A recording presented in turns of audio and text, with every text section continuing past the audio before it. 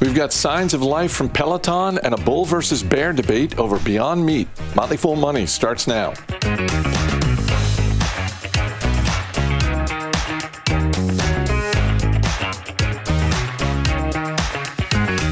I'm Chris Hill. Joining me today, Motley Fool Senior Analyst Bill Mann. Thanks for being here. Hey, Chris, how are you? I'm doing all right. Let's start with Peloton, shall we? Because Peloton has struck a deal to sell its equipment and branded apparel on an e-commerce website called Amazon.com. Heard of that? Yeah, shares up 20%. To be a little bit more serious, this is the first partnership that Peloton has struck to sell their stuff on another company's site.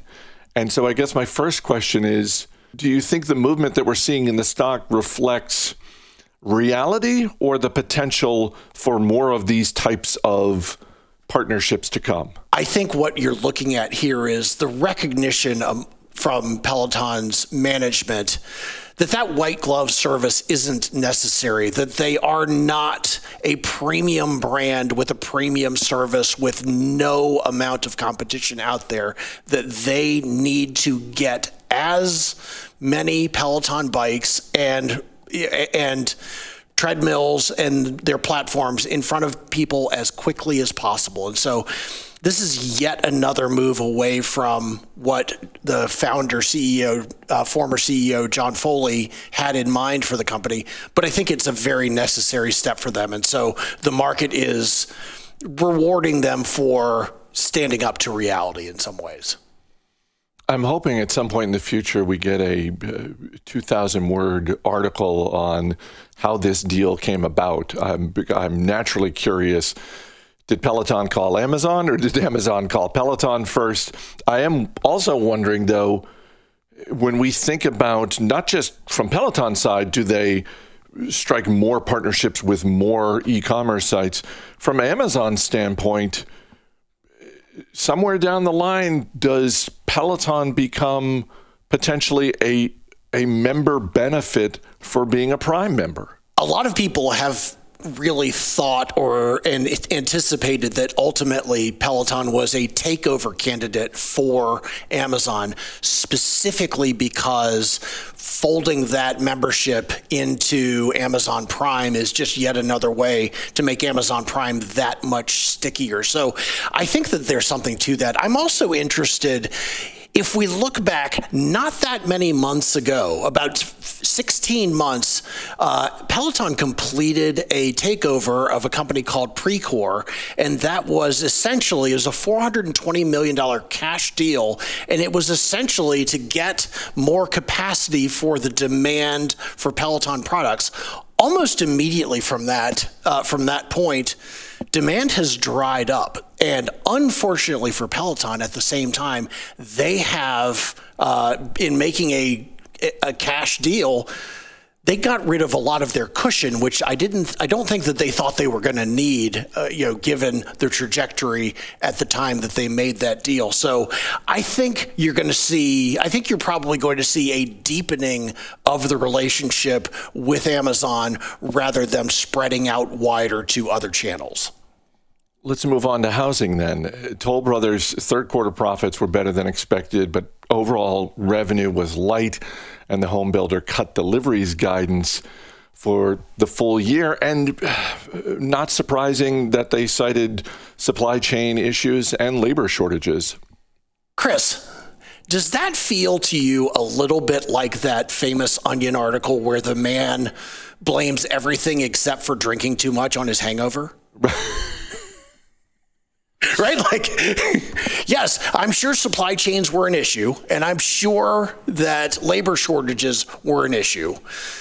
But at the same time, you have switched in so many hot markets from a seller's market to a buyer's market. And due to interest rates, which are absolutely a thing, and due to a housing market in which the amounts that people could charge to sell houses just seem to have no upward bound. So they were pointing to markets that formerly were, COVID dreamlands like Boise and Austin, Texas, and Phoenix as being real weak spots for them. So, yeah, I'm sure supply chain issues were partially to blame, but you're talking about a market that has fundamentally changed over the last, call it 4 months. So, look into your crystal ball and tell me what do you expect to hear from other home builders when we get earnings reports from them later this year? I think they're going to blame supply chain issues. Well, so the thing that is unique about Toll Brothers is that they are a luxury home builder. The average ticket for their homes is right around $1 million, and so they've got a longer lead time than a lot of housing companies do. The companies that build a little bit lower in the value chain, these are generally speaking housing stock that is a trade up for their buyers. So I think you may see a lot of the same, but it will make even less sense with other companies than it will with Toll Brothers because their turnaround times are much faster. Yeah, and also I don't know about you, but anytime I've had a conversation really in the past year and a half, anyone who is looking to build a home, not necessarily with Toll Brothers, but just in general, or, by the way, doing some sort of significant home renovation project. It's sort of the classic case of delays, only exponentially more so. Yeah, and the other thing to keep in mind is that we keep talking about rates being high, that interest rates are high. Historically, they're really not that high. But it just feels that way, and it's something that the fancy people in economics call the tenor of rates. So, like, where were they recently, and where are they now? But it absolutely has a chilling effect on people who are in houses now with sub 3% interest rates that they would even consider going out and trading into a different house. It has become much less of an environment where people are doing it by choice, and much more of one where it's being driven by necessity. We'll close with Nordstrom's second quarter results, which really just got overshadowed by the high-end retailer, taking an absolute machete to their full-year guidance. The inventory problems that we've seen at other retailers are absolutely happening at Nordstrom. And I guess the silver lining, not for shareholders, but for consumers is check your local Nordstrom for serious sales, because right. I think this is it's not quite an everything must go situation, but holy cow, are they looking to move some stuff at Nordstrom and Nordstrom Rack. Yahoo Finance is carrying an article today about Nordstrom, and it's one of the more brutal headlines that you will ever see. And it is this: Nordstrom, shoppers won't even buy clearance items right now, which Oof. I don't know about you, that sounds bad to me. It really does. And I'm curious. We talk a lot at our company about founder-led businesses and the benefits for finding truly great revolutionary founder-led businesses for a number of reasons, a key one being they have skin in the game. I look at a business like Nordstrom, which is largely controlled by the Nordstrom family, as being a pretty glaring exception to that, because over the last 5 to 7 years, there have been points where the headline around Nordstrom is not necessarily the latest earnings or what their guidance is, but it's whether or not the family just wants to sell outright. Right. And I don't know how, I'm sure there are some people looking at Nordstrom. There is a brand with some equity there. The stock is trading 20% lower today, and maybe they're thinking, oh, this might be a value. I don't see how you look at this business with a 5-year time horizon when members of the family itself don't appear to have a 5-year time horizon. I think that's a really interesting point regarding the ownership of Nordstrom. Yes, it is very much family controlled, and that is something that has been a benefit to the company over the last 30 and 40 years as a publicly traded company. They have been able to resist a lot of the institutional imperatives. But I do also get the sense that that the next generation of the Nordstrom family is not that excited about running the business, for whatever reason. Those reasons maybe they just want to do something else for a living. Maybe they're just rich. I don't really want to speak to that, but there is, at some level, a real downside to family-controlled businesses where the next generation of the family does not seem to take the same level of interest or enterprising like strategies in terms of pushing the company forward. And in retail, when you're talking about a Lord of the Flies market where people walk into one store one time and it doesn't go well and they swear it off for the rest of their lives, that matters at a place like Nordstrom. Bill, man, always great talking to you. Thanks for being here. Thank you, Chris.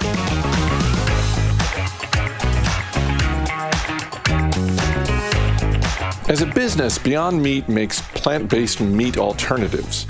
As a stock, Beyond Meat is down nearly 80% over the past 12 months. And yet, it's worth asking, is this stock somehow still overvalued? Ricky Mulvey hosts Jason Hall and Jeremy Bowman in a bull versus bear debate.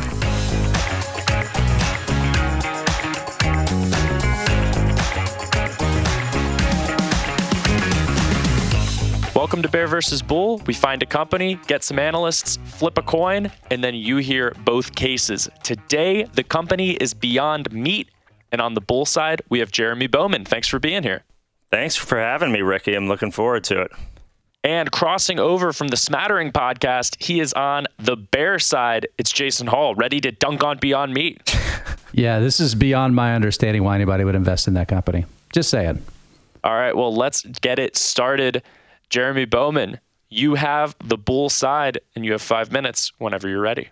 So I think the best way to think about the bull case with Beyond Meat is that there are two elements to it, right? You have the case for the category, which is plant-based meat, protein, and then the bull case for the brand. And I think in order for the brand to be successful, the category has to be successful, right? So I'm going to start off by talking about the bull case for the category first.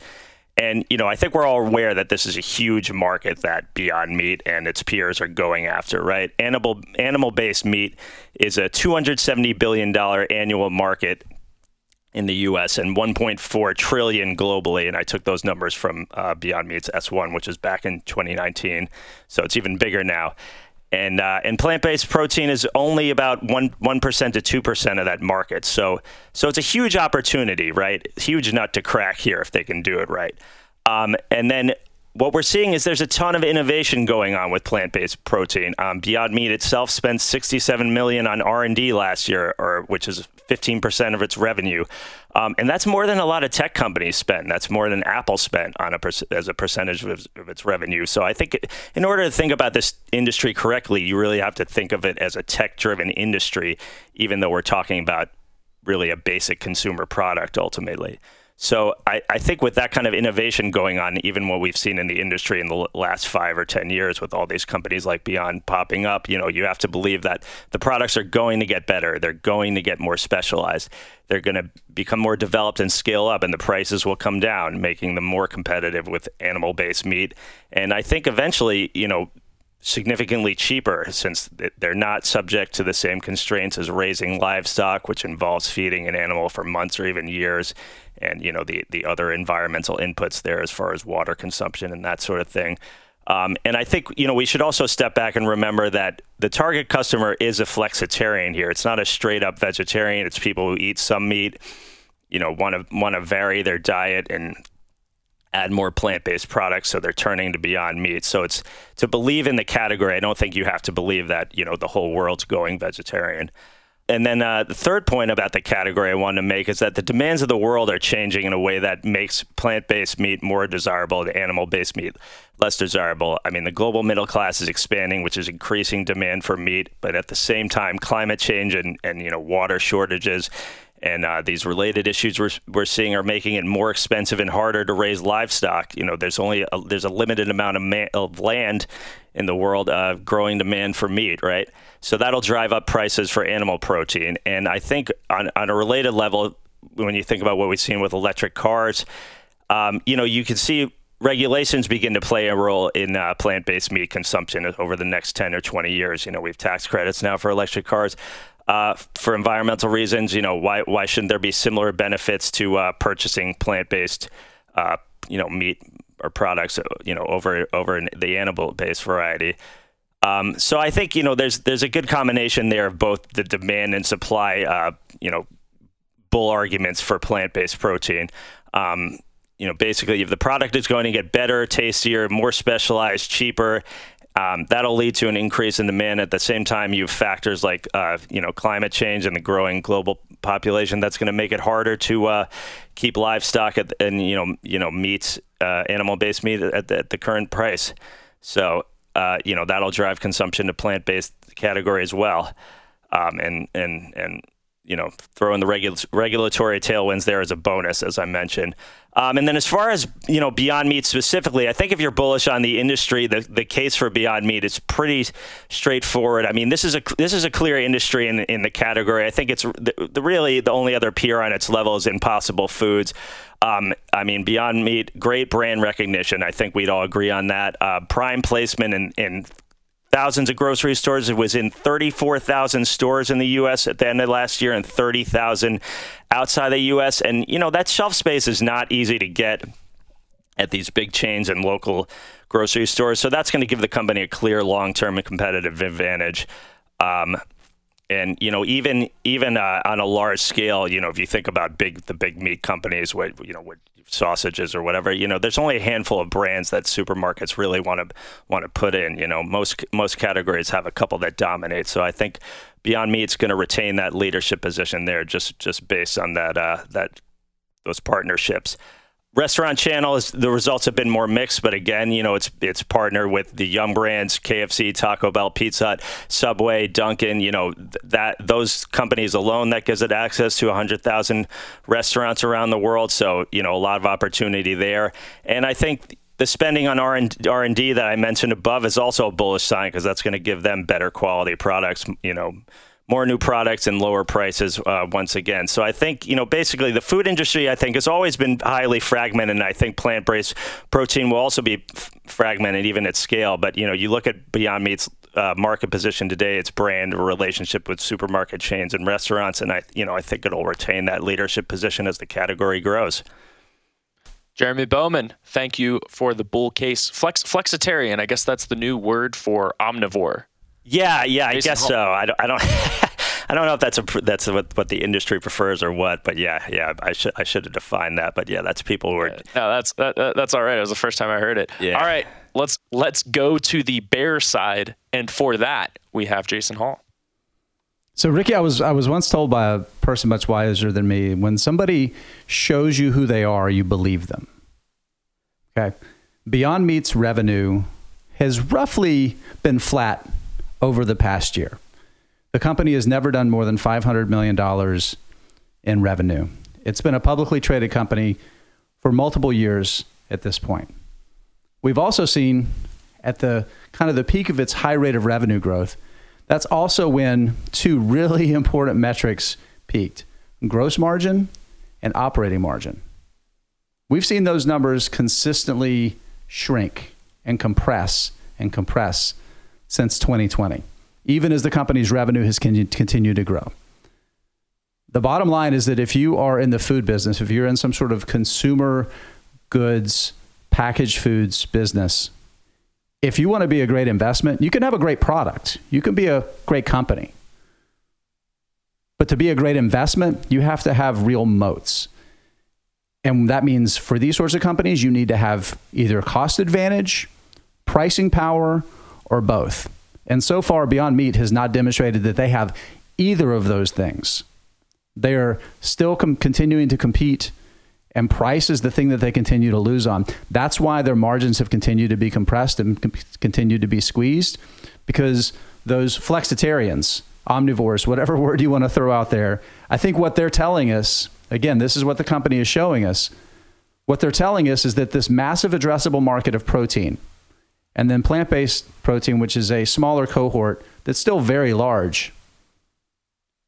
Guess what? Beyond Meat, there's just not a lot of people that are really interested in taking up that product. Certainly not paying the prices, the premium prices versus actual protein, animal protein, or versus some of the other products that we're seeing from some of the large scaled food producers that have a legacy of really good operations, driving out excess costs and using their scale and their relationships with suppliers to get really good cost advantages. We're in a product like this where right now there is no pricing power advantage. They find the cost advantages. If Beyond Meat's going to be a good investment, they're going to have to do that. They're going to have to figure out how to get at scale and have cost advantages, and they don't, and they haven't proven it. They've shown us who they are so far. I think even with the stock down as much as it is, it's down close to 90% from its all-time high. I'm pretty sure it's still below the IPO price at this point. It is a classic value trap. This is not an assets trading for a discount to their value. This is an interesting product and an okay business that I don't think is ever going to make a great investment. I think the best case scenario for Beyond Meat and its shareholders is at some point for a big company to take advantage of the opportunity to buy this brand, package it with its larger business, and then get some operating leverage out of that. As a standalone business, I am not interested.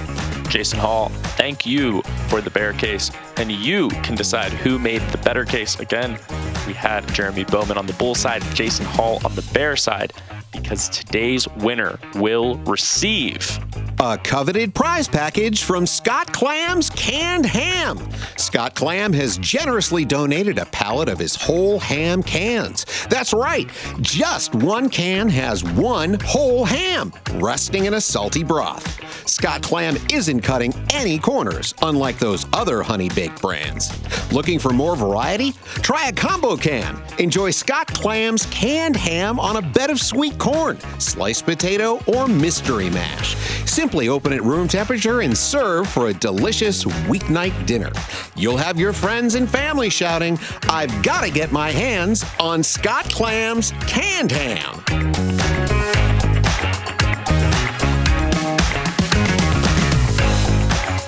As always, people on the program may have interest in the stocks they talk about, and the Motley Fool may have formal recommendations for or against, so don't buy or sell stocks based solely on what you hear. I'm Chris Hill. Thanks for listening. We'll see you tomorrow.